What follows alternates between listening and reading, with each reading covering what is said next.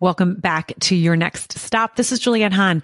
So if you guys have been following the show for a long time, you know, in the summer, I do reruns, and this was my first recording after having the reruns in the summer. So this was so exciting. I love when I connect with someone that is on my level in the passion creative world, and we can just get into really powerful conversations. So my guest is Julie Flakstad. We had the most beautiful conversation. Her story, there's so many pivots, but so many building blocks that take her to where she is right now, which she is the founder of the Midlife Truth Project. You can find her on all the socials, Julie Flakstad, and that's Flakstad, LinkedIn, Instagram. You can also go to her website, julieflakstad.com. You can also go to the midlifetruthproject.com. She has been written up in the Sunday paper with Maria Shriver. I mean, Julie is just doing some really powerful stuff in the midlife world for women, but it's not just for women this episode, because there's so many different little nuggets that Julie shares throughout her life that have gotten her where she is. You guys do not want to miss this. Enjoy this episode, and I know you're going to enjoy it as much as I did. Welcome back to your next stop. I am Juliette Hahn. You know, I say this every single time, but I am so excited to bring you a story of someone who is inspiring. So welcome, Julie Flakstad. How are you? I'm fantastic. It's Friday. It is Friday. It is Friday. And we, you know, and my listeners know your next stop had a lot of reruns this summer, because that's what I'm doing now, like highlighting things. But Julie and I have talked, I mean, so many different times. And I'm going to take you a little bit through where you can find Julie, because I know as you guys are listening to this, you're going to be like, wait a second, I need to know more. I need to know more. So Julie is the founder of the Midlife Truth Project. It is this beautiful, story of women going through the next stages of their lives. And that's one of the reasons why we connected, because I think at that time that we really were connected, I was going through a lot of crazy hormone stuff. I'm level now, by the way, still getting my period for all that you want to know. I'm in the late perimenopause, area. So just a little side note, but you can find Julie really anywhere. You can find her at the midlifetruthproject.com. You can also find her on every social, and I'm going to spell her last name for all my dyslexic listeners. That is Flakstad. One of the other things you can find Julie, because she is a beautiful, beautiful writer. There is an article, the Sunday paper with Maria Shriver, that it just will give you the chills. And so, really, Julie, welcome so much to your next topic. I can't wait to dive into that. Thank you. Thank you. Thank you. And just to kind of be clear, because it can be confusing with all these different platforms, it's really simply on Instagram, Julie Flakstad, at Julie Flakstad, and then my website, julieflakstad.com. You can find all the information you need on the Midlife Truth Project. Might be easier. Right. Yeah. Oh, I love it. I love it. And this is the thing, and this is what we're going to get into, the evolving how we evolve. And we really connected on so many different levels, because not only have we both evolved throughout our years, but we also, one of the things that I love so much about you is your drive, and your grit, right? We talk a lot about grit, but I would love for you to kind of introduce yourself to the listeners and go back to the beginning. Like, who is Julie? And I hate that, not who is Julie, but like, where did you grow up? A little bit about your early childhood. I love kind of diving into that, because I always feel like that really paints a picture for people. And so if you could just kind of give a little background on your early childhood. Absolutely. I do believe that everyone is the sum of all their parts. I do think people's childhood and backgrounds, is an important piece of the puzzle. So I grew up in Westchester County, to parents who were immigrants from Norway. And unfortunately, my parents divorced in the second grade. So, and I really do appreciate the fact that although difficult, my childhood was difficult, it really did shape who I became, I think, as a person. My father was this larger than life guy who was an entrepreneur, shipbroker, who wheeled and dealed, his way on like a big walkie-talkie style mobile phone at the time, barefoot in swim trunks, living in the Caribbean. And my mother, on the other hand, she was a divorcee, very much like One Day at a Time, Anne Romano, for anybody who remembers that show, kind of, trucking to the train station in her sneakers and suit, trying to raise two teenage daughters alone. And so whereas my father struggled with alcoholism, he eventually died from cirrhosis. My mother struggled financially and also with her mental health. So although both of them were tremendous characters, my mom's superpower was being a creative for sure. It was difficult. And I think looking back at my childhood, I was someone who really wanted to be fiercely independent, fiercely in control, radically self-motivated for being that age, but because I had to. So I think, but the reality is I think I was probably a little girl kind of with lots of little Band-Aids all over herself trying to keep it together. Right. I mean, and the way you picture, just painted that picture. I mean, you could see it, right? You could see your dad, you could see your mom, and you could see these two kids kind of standing on the outside, just trying to figure out life. I mean, and what we talk about a lot on this podcast and my other podcast is adults have their shit too. Yes, we do. When you're parents, and now that we are parents, it's always interesting, even if you're the most stable person because you've dealt with, your childhood traumas, you've dealt with traumas, there's always things that you're doing that are going to kind of screw up your kids a little, right? And if we can keep it where it's an open conversation. And that's one of the things I love, that you're able to kind of go back and talk about that. And I think it's really important for the listeners to hear, because whatever traumas that you've gone through, it is important to not, and to find a space. So find a therapist, find a friend, find whatever you're comfortable, but kind of unpack that. And that's why I love starting this podcast with going into a little bit of childhood. So if you can take us a little bit now, again, because you said you were that fiercely independent child, right? Your mom struggled financially. You were living in Westchester. If anyone knows Westchester is an affluent area. I grew up in an affluent area as well in New Jersey. Divorced parents. So I kind of know when you are in the affluent area and you seem like you're affluent, and people don't realize there's always that like, okay. And it's not the wait, how do I survive? What do I do? But you kind of have to do things for yourself a little bit. Totally. And so getting jobs, doing things like that. So if you can take us through a little bit of that. Sure. Oh my God. I definitely had my fair share of that. Again, it's not like it was, struggling to, get through the day type of struggle, but it was still a struggle. I mean, a child is a child, right? And so my sister and I were latchkey kids. My mom was, they were divorced. My father was not in this country, and we would see him sporadically. He was a presence, sometimes a scary presence, but he was a presence. And so we had to fend for ourselves. We took the bus to school. We got home. We made our own lunches.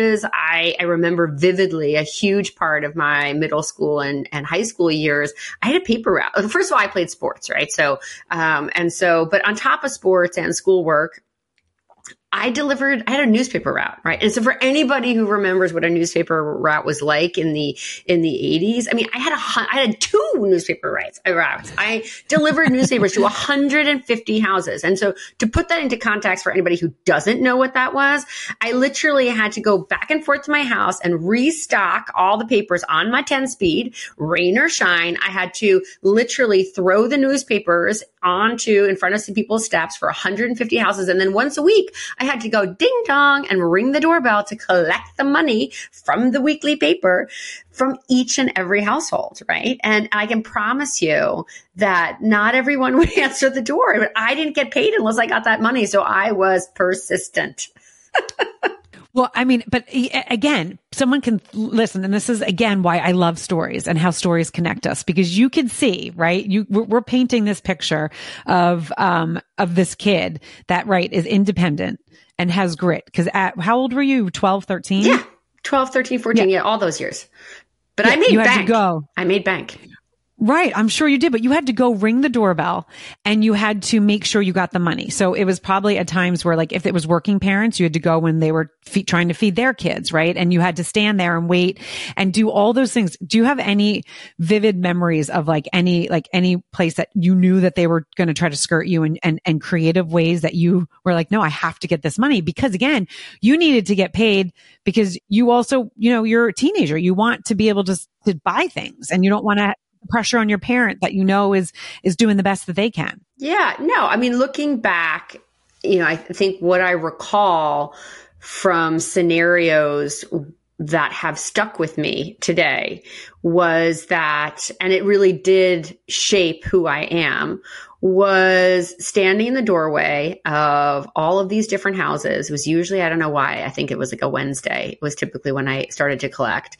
And I had to make conversation, right, with adults. And I had to look them in the eye. I had to smile, regardless of what kind of day they were having or how many kids they were trying to feed, as they were kind of digging through their wallets, trying to find, the exact, whatever, $2.39 that I needed to collect, whatever it was, is that I had to converse. I had to connect with them. And that has really continued to be a red thread in my life through everything up until what I'm doing right now with the Midlife Truth Project, is this ability to connect with someone where they're at, and have kind of, at the time, I don't think it was a meaningful conversation, but just that ability to connect based on where they were at, and stand there courteously, curiously, politely, and wait for them to give me what I needed, which at the time was like $2.39. But also not regardless of their day, but also regardless of your day. And that's what I think is also really important, because it's also like, okay, I have to put my big girl pants on and get this done. Yeah. At the time, I really think, and maybe I do think people suppress a lot. I don't look back on that and think about, I don't think I thought at the time about where I was in the scheme of all this. I just had that will, and to use your term, that grit and that determination of saying, I'm getting this done. Because the bigger picture is that getting that money to me felt like control. It was my own independence. It allowed me to exist in my social sphere, to do the things that I wanted to do and not need anybody, which was way more important to me at the time. And when I continued to have that mindset for decades, rather than how I was doing emotionally. Right. And so we all know where that story is going. Right. Well, so then that brings me into college. And I want to get to the Midlife Truth Projects, but I would love to still, because I know you have some really key points in your life that were really pivotal. One, I know, and I'm going to have you tell a little bit about, how you drove yourself to college yourself. And then again, I'm going to have you share that, but then jumping to when you were like, no, I'm getting this job because I have this plan in my head and I know I want to get it. And again, I can see that little 12-year-old being like, no, I need my $2.39, right? That 12-year-old being like, no, I'm sorry, I need that. And so that, again, I want, as you guys are listening to this, I want you to think back in your life about moments that you're like, wait a second, I can see that red thread. I can see how and I call it connecting the dots, but how those dots continue to connect and you use them as a stepping stool. So again, if you can just take us a little bit through the college. Yeah. No, for sure. So, and there are so many red threads, and I am such a believer in connecting the dots. And that is, why I love the Midlife Truth Project, is because I'm able to help women in these interviews to connect the dots within their own lives and the period of life that they're going through right now, which we're defining as midlife. So, how that kind of how I continued on in college was with this kind of ultimate determination of saying, really being very clear about what I wanted and what I was going for. I knew, based on looking around me, that even though my parents were immigrants and even though they never took me to a single college interview. We did interviews back then at colleges, and tours. They never took me on a college tour. I somehow managed to visit these schools, get to these interviews, and even so much as I drove myself I went to Hamilton College in upstate New York. And I drove myself up there. In fact, that's not true. My boyfriend at the time, who was older than me, drove me to college, right? And I will never forget what it was like pulling up there. I lived in this dorm called Kirkland, and, it was this Tudor building, exactly what you would see in the movies. And all of these kind of Volvos and, other, preppy cars pulling in, and comforters with lots of floral prints, and all these parents moving in their young daughters. And I remember getting out of the car with like kind of 2 duffel bags. I think I had a carton of wine, which is crazy to me. Or maybe it was, I don't think I literally carried the carton of wine in, but I think I had it in my bag. And I just kind of sauntered in and was like, all right, this is my jam. I guess I'll take the top bunk. And it was, and a lot of these girls came from very fancy boarding schools and private schools. And I had gone to, a 2,000 person public high school. So I had done all the kind of stuff that I needed to do kind of early on. So I felt like college was was for me about other things than just socializing. And then, I love that you remember our initial conversation about some of these points, like that kind of will of saying, I knew I wanted to go abroad for junior year. I knew what I wanted. And so similarly, fast forward, one experience that I think exemplifies that is saying what I know, what I don't know. But I know how to ask the right questions. And that is something actually that my father instilled in me. He said, you're getting an education, you're going to college, not because you're supposed to remember what you learned in that econ class, but you just need to know what are the right questions you need to ask to that accountant, right? Or that whatever person to figure out the answer. So it's not about knowing, it's about knowing what to ask.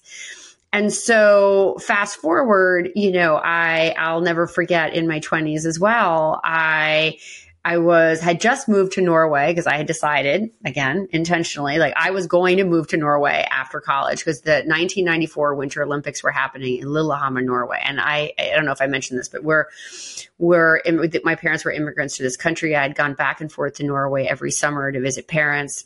By the way, flew alone with like the Paddington Bear white little envelope around my chest saying, hello, all you pedophiles, you can take me because I'm flying. I'm by myself.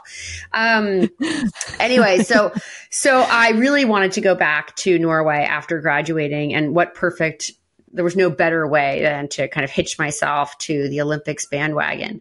So anyway, so fast forward, I could tell you stories about how I got that job and how I used kind of my superpower of kind of connection and maniacally trying to find the answer, towards getting my first job at Sports Illustrated, which was, like the miracle job post-graduation. But the story I was going to tell was after my gig at Sports Illustrated, I found myself in Norway. I wanted to stay there. I was living in a small apartment at the time with my sister. We had decided we were going to live for a full 12 months in Norway. And long story short, I ended up in conversation with somebody who said that they were going to start the first professional Norwegian golf championship in the country of Norway. They had never had a golf championship ever. Mind you, I had never played a round of golf in my life. And I thought to myself, well, who do I know that knows somebody that knows golf, right? Well, sure enough, I remembered the Solheim family. They own Ping Golf, or they did at the time. Ping Golf is one of the biggest golf companies out there. And so I had met them at the Olympics with Sports Illustrated, and I had connected with them. And I felt like I had a good a good communication with them, for lack of a better word. And so when I found out that this championship needed a top sponsor, I picked up the phone and I called Alan Solheim, president of the company. And sure enough, again, fast forward, didn't know a thing about golf, called my father, like, what's like par 3, what's par 5, like what's this, what's that? He answered the questions that I needed to know. And within 2.5 months, I had sold the top sponsorship to Ping Golf for this championship and made a 10% commission on that sale, which set me up for the next year. And I was like 20. Right. So this is, again, what I want people to take away from this. And this is what I love so much about Stories Connecting. But this is also what I love so much about your story is you can see, again, that little girl standing on that doorstep being like, I need my $2.39, right? And then thinking about all the people you connected with. And as you know, as you said, your dad had his demons, but your dad also had some great things that he taught you. And it was connect with people. And it's not that and this is what I want people to think about, because there's people that have personalities to do it. There's others that don't. So when you don't have a personality to connect, you have to use other tools to be able to do that. You definitely have a personality that connects. So it also is a benefit for you. But what I want people to know and hear is that, and I know you shared this with me, it wasn't that you were 100% confident all the time. But again, that independence comes back and you have goals. So it's like, okay, I need to set aside feelings and I know what my goal is in life. And I need to kind of not think about what kind of day I had. I know what I want and need. And so if you can kind of build off of that a little bit. Sure. Yeah. I mean, because mind you, I had chosen to stay behind in Norway. I was going to live there for a full year. I didn't have any money. And I can promise you there was no support from back home. My father had made that very clear post-graduation. So I had to make money, right? So I could either waitress, 7 days a week, or I was going to close this contract. So anyway, so I think in life, look, I think you have to really sit back and say to yourself, what do I like? Pause, take time to reflect, figure out how you're going to be intentional about what you want. And then what is in your arsenal? What is in your toolkit? How can you get there? Right. And I say this, mind you, because if I really were to be honest with myself and look back at my kind of 30s in particular, and then even my 40s, I don't think I took time to pause. I think that my grit, my unwavering need to be independent, kept driving me so much so that I think I said yes to a lot of things because they kind of were in front of me, and I was like, "Yep, I'm going to go for that." Yep, I'm going to go for that. And I had this drive, right? I don't think that I really sat back and chose to pause and say, okay, where am I right now? What do I like about where I am? What do I not like about where I am? And what kind of changes am I going to make to get to where I'd like to go?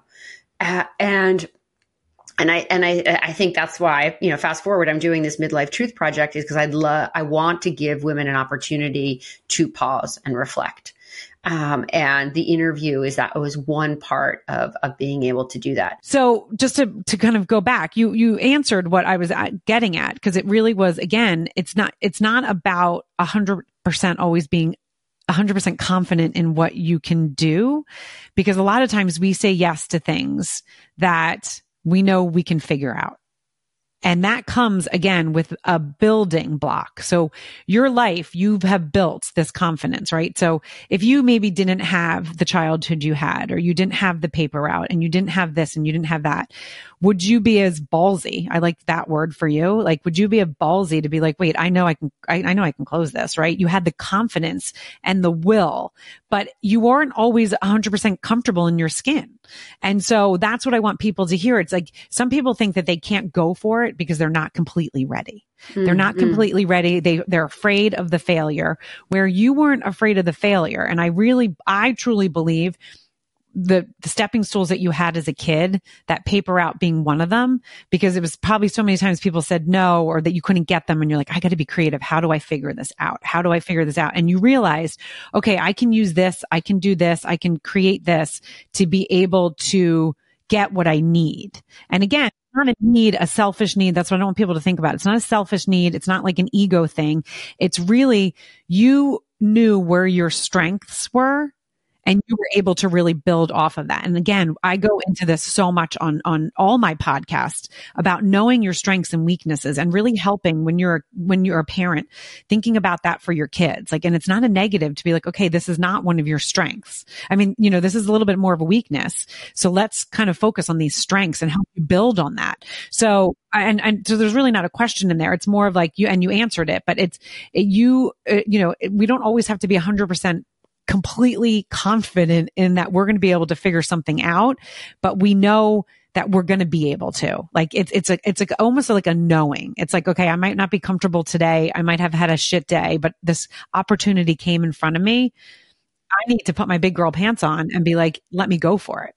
And I think that really embodies who you are. And again, I think you've always had a great plan, in your head. This is what I want to do. And so I would love for you to take us now down the path of, you decided you wanted to go to business school. Kind of take us through how that came about. I think half the battle is knowing what your strengths are, knowing what you know and knowing what you don't know.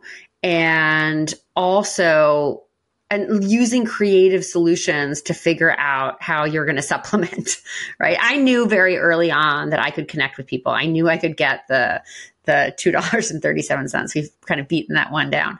And I knew that if I tapped into the right people, I could land a big sponsorship contract, right? I knew that by looking around, I knew, for example, I'll give you another, I think, powerful story, which I actually have never shared publicly. So this is a first timer. But when I knew that I wanted to go to business school, right? I knew that business school, especially, going to a top business school, was a huge door opener. I saw that from people around me. And so I applied to, I was living in Norway at the time, and I wanted to go to Columbia Business School. For me, I wanted to get back to New York, and that was at the time, it was actually the number one business school in the country. Maybe it still is. I don't know. And so I took the test, the GMATs, I studied for it. I got all of the, recommendations and, did everything, filled out the application, wrote the essays, the jam. And so I sent it off, and I mean, every weekend, right? There was no like Kaplan or Princeton review for the GMATs. Like I had to buy the book and have it sent over, and on a boat practically to get the book.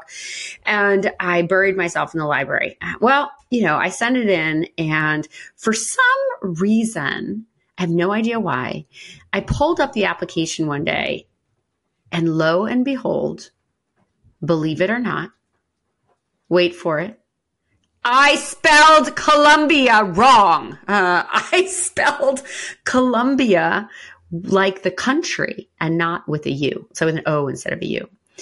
And you can you're like, what? How is that possible? Yeah, I get it in today's age, but back then they didn't have spell check, wasn't that reliable.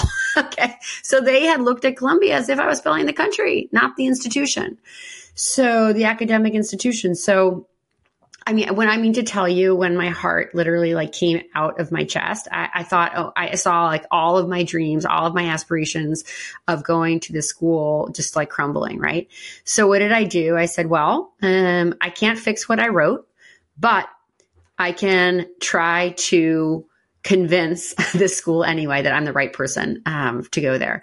So I literally got a ticket, bought myself a ticket, got myself to the US, found out who the head of admissions was, literally went to Starbucks, bought 2 cups. I sat on the floor. It was 7:30 in the morning, and I waited on the floor outside her office until she walked in. I saw the picture of her, so I knew it was her.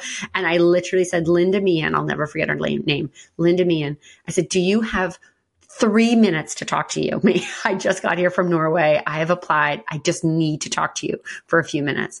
And what was she supposed to say, right? So, anyway, as the story goes, I explained to her, why I was applying, why this was the only school I was applying to, why I absolutely knew it was the right school for me, and the blunder that I had done on the application, and why that happened. All I have to say is that 3 weeks later, I'm sitting in my office in Norway, and on the fax machine, because that's what we had back then, I get a fax from her. Congratulations, you've been accepted to Columbia. Big smiley face, Linda Meehan. And I still have that paper. And it was, again, just such a staunch reminder that, we make mistakes. We know what we know. We have only the tools that we have, right? But there's always an opportunity to circumvent. There's always an opportunity to raise your hand and say, no. To eke your foot in the door and just get yourself those 3 minutes that you need to make a difference. Mm-hmm. I love that. I love it. I do want to jump into what you're doing now, but I wanted the listeners just to get that painted picture, because again, what you're doing now the magnitude of what it is going to do. And we're in the early stages. This is what's exciting. This is why I'm so excited to have Julie on now, because I'm just letting you all know that are listening. You will be watching this on the big screen at some point because it is beautiful. And you know, this grit of this woman.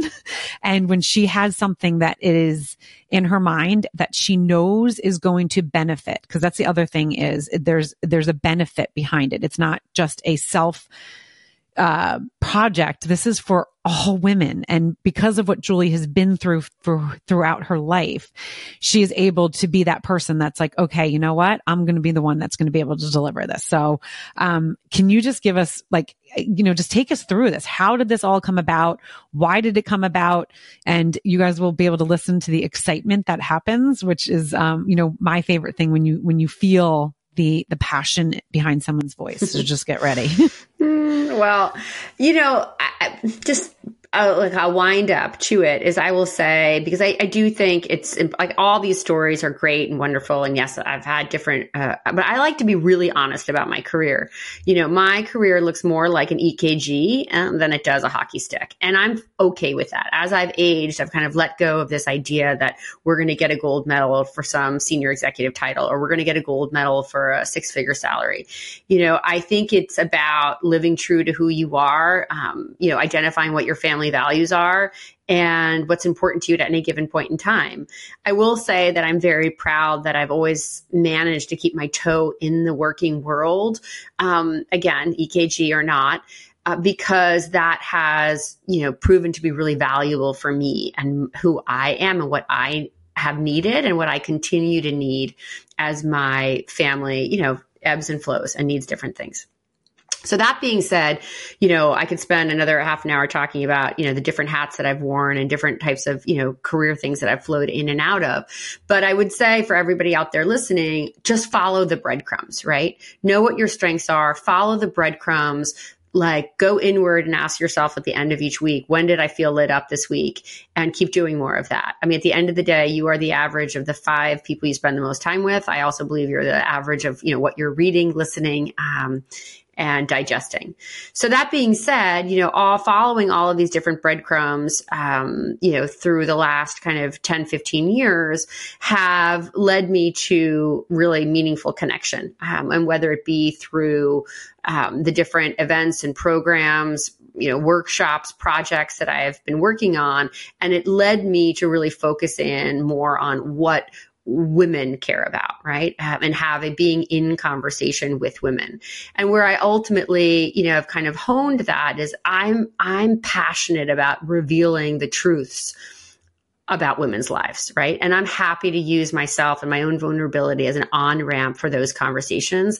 I think we as women benefit so much from sharing cross-generational wisdom, from sharing with each other. And I think we need to foster a world where we are, all of us, more vulnerable and opening ourselves up, because that's when we grow, right? So that's kind of the backdrop to this is I've been working in this space around women's issues and being a writer and a speaker and an advocate around things that are important for women. And based on my own midlife experience, particularly my own experience going through perimenopause and menopause, I felt very alone. I felt a certain degree of shame. I hit menopause. So by menopause, for anyone out there listening, is when you actually have gone 12 months without a period. That's the day you hit menopause, and the day after you're postmenopausal. So I hit menopause at call it 47, right? Which was early. And I had a whole host of different symptoms. It was a lonely time for me. I remember having very, puberty-like, meltdowns and emotions and mood swings. I mean, let's be honest, menopause is adult puberty. And so through that, it was amazing. Like when I look back on it, I was going through all of that at the same time where my friendships were evolving, the dynamics within my household, both with my children and my spouse, were changing. My mother was growing older. I had questions about financial security. And really, the one that hit me like a ton of bricks was, what's next? Who am I today? What do I want? And what is this next chapter going to look like? Right. So these tectonic shifts are all going on while you're not feeling great, right? To put it mildly. And when I got to the other side of that a few years later, and I won't bore everyone with my journey, that's a whole other podcast episode. But and it's not boring, but yes. No. We can have you on a million times. And I do write articles and, I do a lot of speaking about that. But I realized that no one should go through this alone. So I wanted to create a platform where women had the opportunity to share their midlife truth stories and really give them an opportunity and give them permission to pause and reflect about where they are in their lives, wherever they are in their midlife journey, to actually say things out loud. And I have had the unbelievable privilege to, I think we're about upwards towards 75, women that I have sat with and had this hour-long interview with, and I video them and audio them. And so it's a real time capsule of what are the truths that women are facing in their lives as they transition into midlife. That's really kind of and we talk about all of it. We talk about everything I just said. We talk about the changes in our bodies due to perimenopause and menopause, evolving friendship, changing family dynamics, financial security, aging parents, and this question of what's next. So it's a really unbelievable conversation. Yeah. And I mean, and again, as you guys have heard, Julie, it is a beautiful, because again, it's one of those things that we were always taught not to talk about this stuff. And I'm going to give a little, we talk about sex too. Mm-hmm. But it's so important, because I literally just went through some crazy hormone stuff, realized I was severely anemic, did not know that because I have tons of energy. And I was like, wait a second, what? I had to just go through iron infusions. And every time the doctor would say, is your period heavy? And I'm like, I guess, I don't sit with my friend and be like, can I see your tampon? How many are you putting? Not that I wouldn't, because I am an open book and my listeners know that, but it is so important to talk about these things. After, I was talking to a couple women, they're like, oh, I just had to go through that iron infusion, do this, do that. And then I was like, you know what? I need to get my daughter tested, because she's been a little tired, I have to say, but life goes on, and she's 2 years, has just had a period. The most severe anemia they've ever seen. And she's playing sports. I'm like, how are you surviving? And we eat well, but there's obviously something genetic with us that and what we found out is that we bleed heavier and longer. And I was like, they're like, well, doesn't this bother you? And I was like, I shove paper towels down my pants because I leak all the time, but I just go. Like, what am I going to do? No. And I think that is what the red tent, people there are societies that have a red tent where they are sharing this cross-generational wisdom. And I think we have to move in a direction where we can share these types of vulnerabilities with our loved ones and with our friends and with our communities.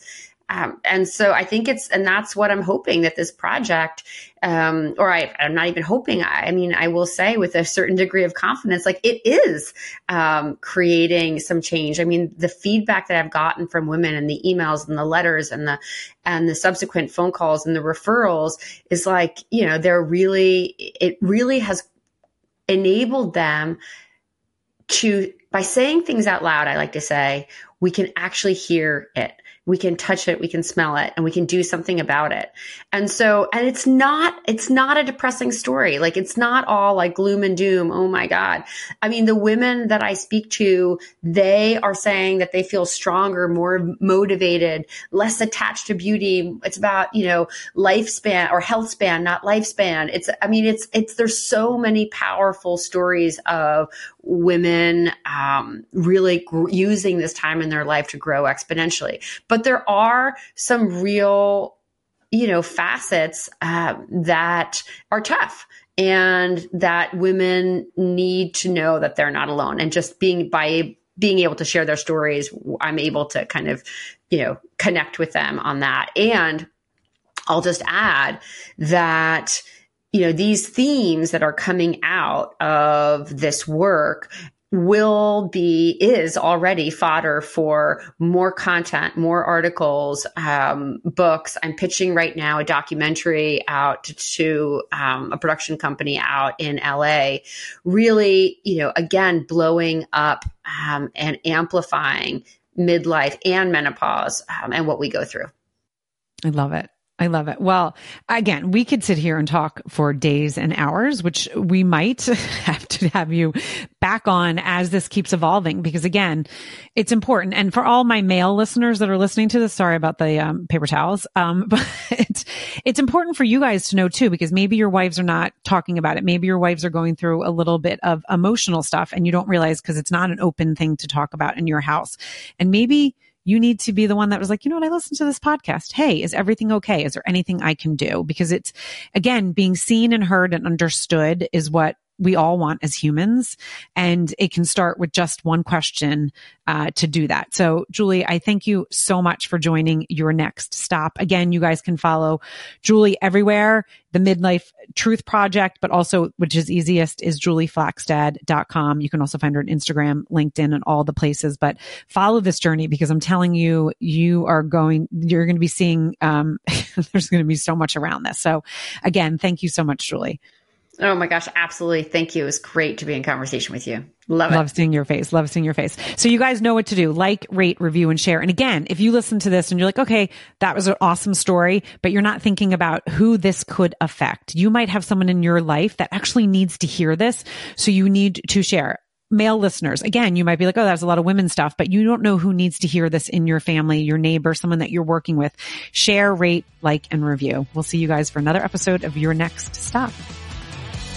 I hope you liked this episode of Your Next Stop. Please subscribe to my channel, share with your friends, and join in each week.